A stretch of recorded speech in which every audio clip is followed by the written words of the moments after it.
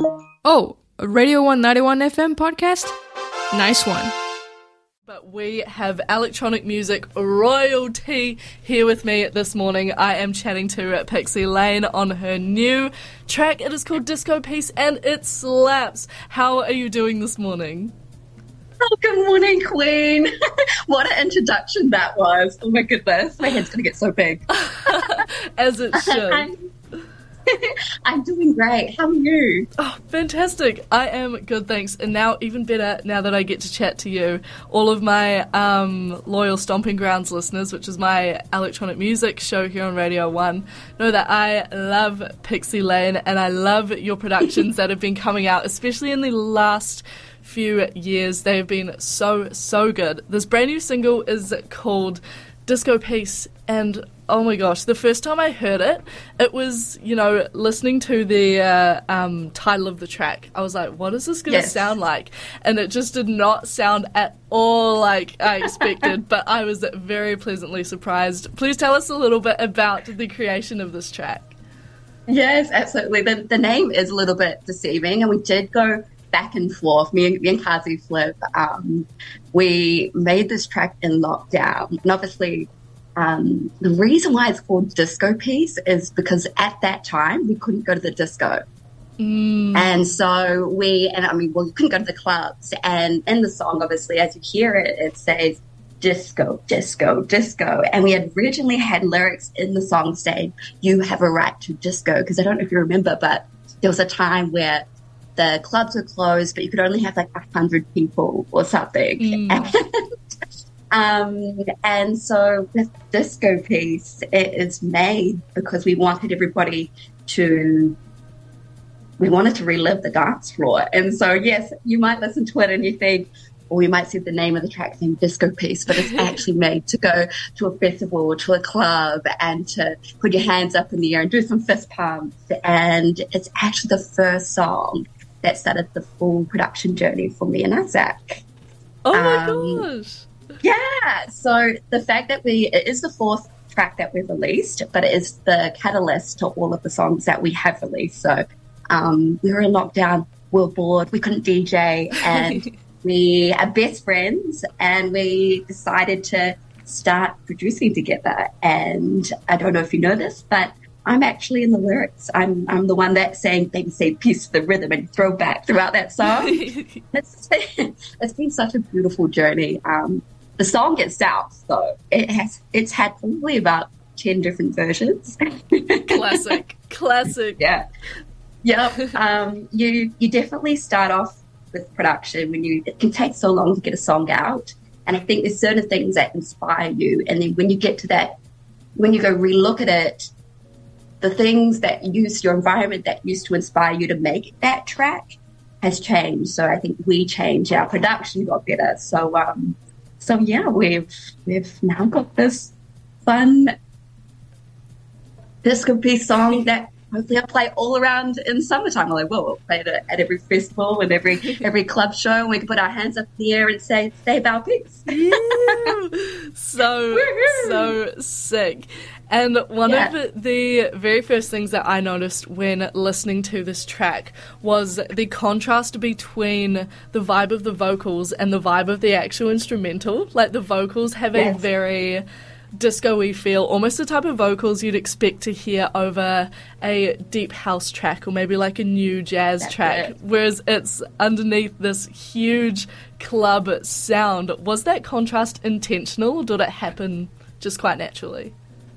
It was intentional, but at the same time, as I said, it's had different versions. So it's evolved as our sound has evolved. And I mean, even when I mix, I like to mix club bangers with funky disco. And I think we've just merged this into a bit of a bit of everything. And I think we took a risk as well. It's not a classic, club song. I think that some people can easily produce a typical tech house song. You can produce something that's actually, you could follow rules, but we broke rules with this, and we wanted to obviously deliver something that people haven't heard before. So like you said, you do have undertones of your disco, and then you also do have your big your big drops, your big synths to really kind of take you on an emotional journey. Yes, I love it. I love it so much. And I think that we're seeing a huge shift in electronic music, especially at the moment, with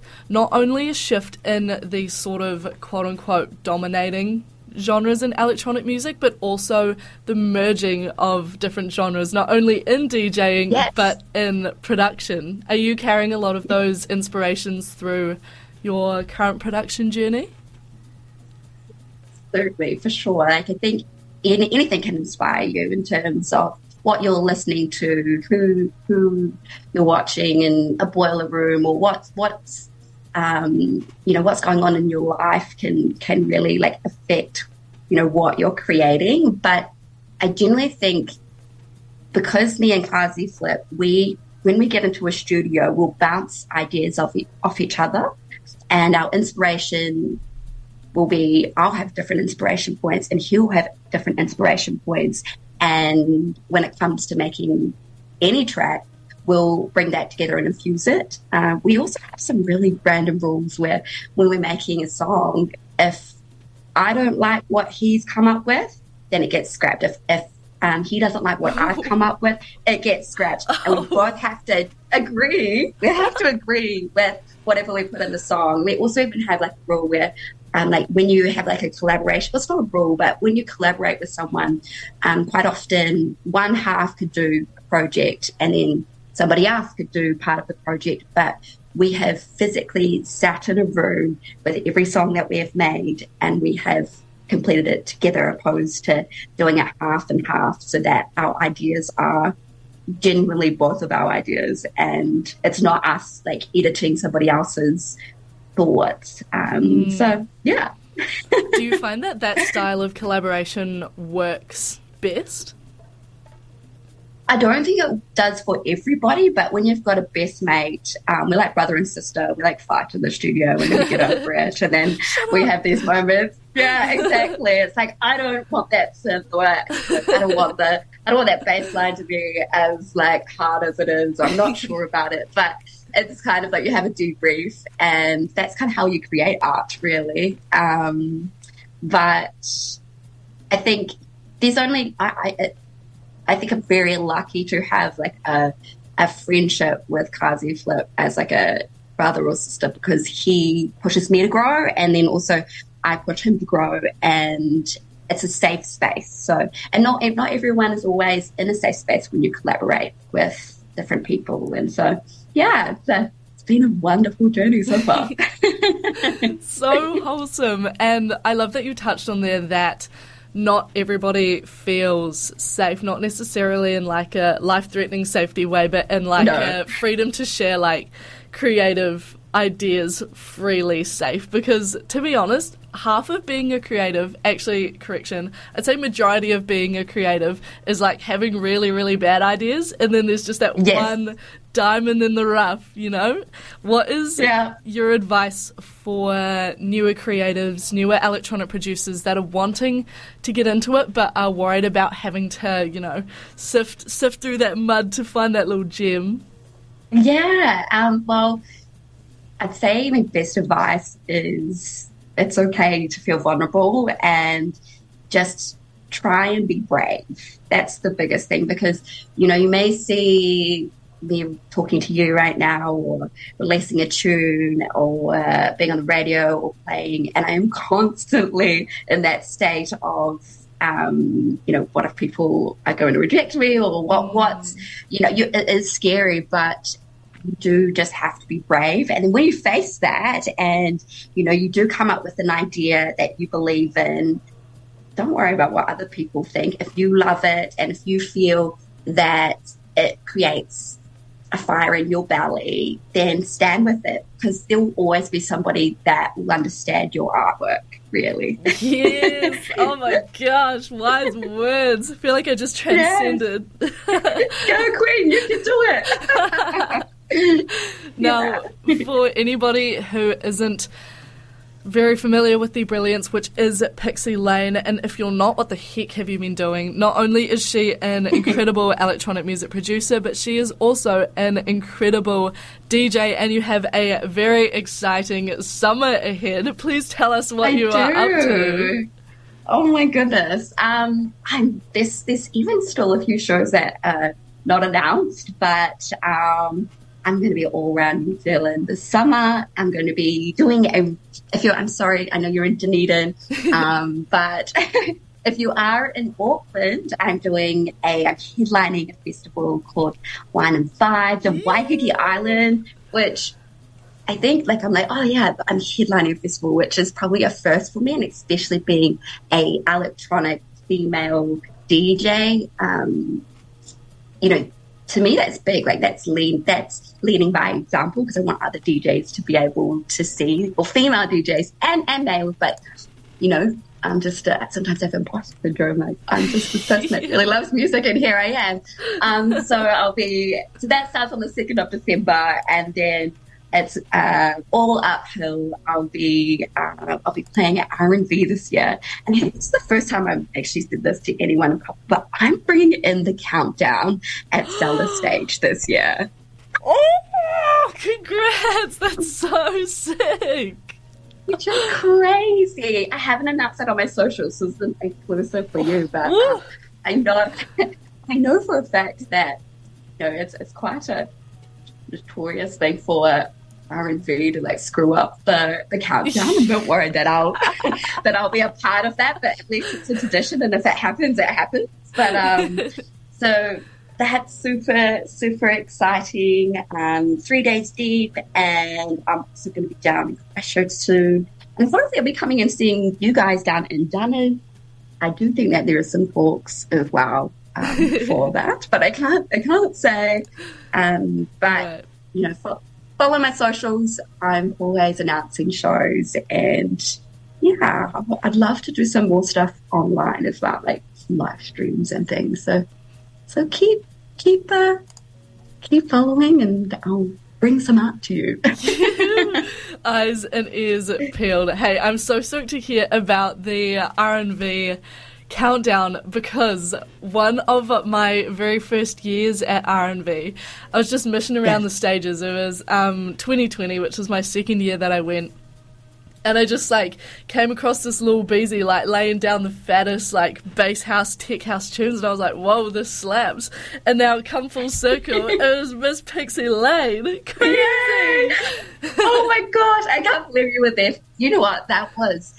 Oh my gosh. So Let's share some stories. So that was the most surreal moment of my life. Now, a couple of things that people probably don't realize is that I had only been DJing for 12 months from that moment that you saw me. So I went from picking up DJing and finding that was my space of being able to create, and I DJ'd for 3 months, and then it was January 2020, the 18th, and I played my first ever set at Cassette 9 to 20 people. My hands were shaking, it was absolutely mental. Sweating. And it was sweating, and oh my goodness. But I wanted to DJ the Cassette 9 set, because I was like, well, it'll only get better if I play in front of people, and I have to kind of just face this fear and do it. And then by the end, obviously, we're at R&B 2020, 12 months later, here I am, this surreal moment, DJing at Cellar Stage, being like, well, I'm actually a DJ here.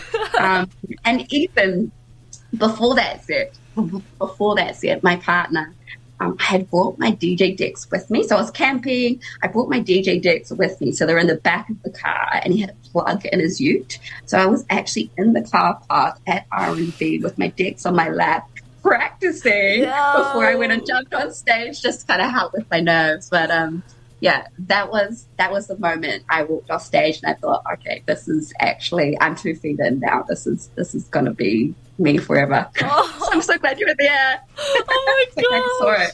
That That's so special and so wholesome. And now, like, I am tenfold grateful that I just decided to mish around and found you jamming at the stage. What a treat. It's so fun. I have so many people that I didn't know who you were, and I stumbled upon you and I couldn't leave. And so awesome. So glad we're there, Candice. Hey, it speaks volumes to how incredible of a DJ and now producer you are. You are an absolute queen. So stoked to have had a yarn with you on breakfast this morning. Thank you for your time. Love you. Cannot wait for the next releases. Thank you so much. We'll see you soon. Yeah. The queen of all queens, Pixie Lane, on her brand new track with Kazi Flip. This one is called Disco Piece, and it slaps. It slaps. You know, I love chucking you a wee dance first thing in the morning because it's good for you. So put on your dancing shoes, have a wee boogie, and keep it locked here on the one. I'm chatting to Prinz at 9:30. Don't want to miss that either. Stick around.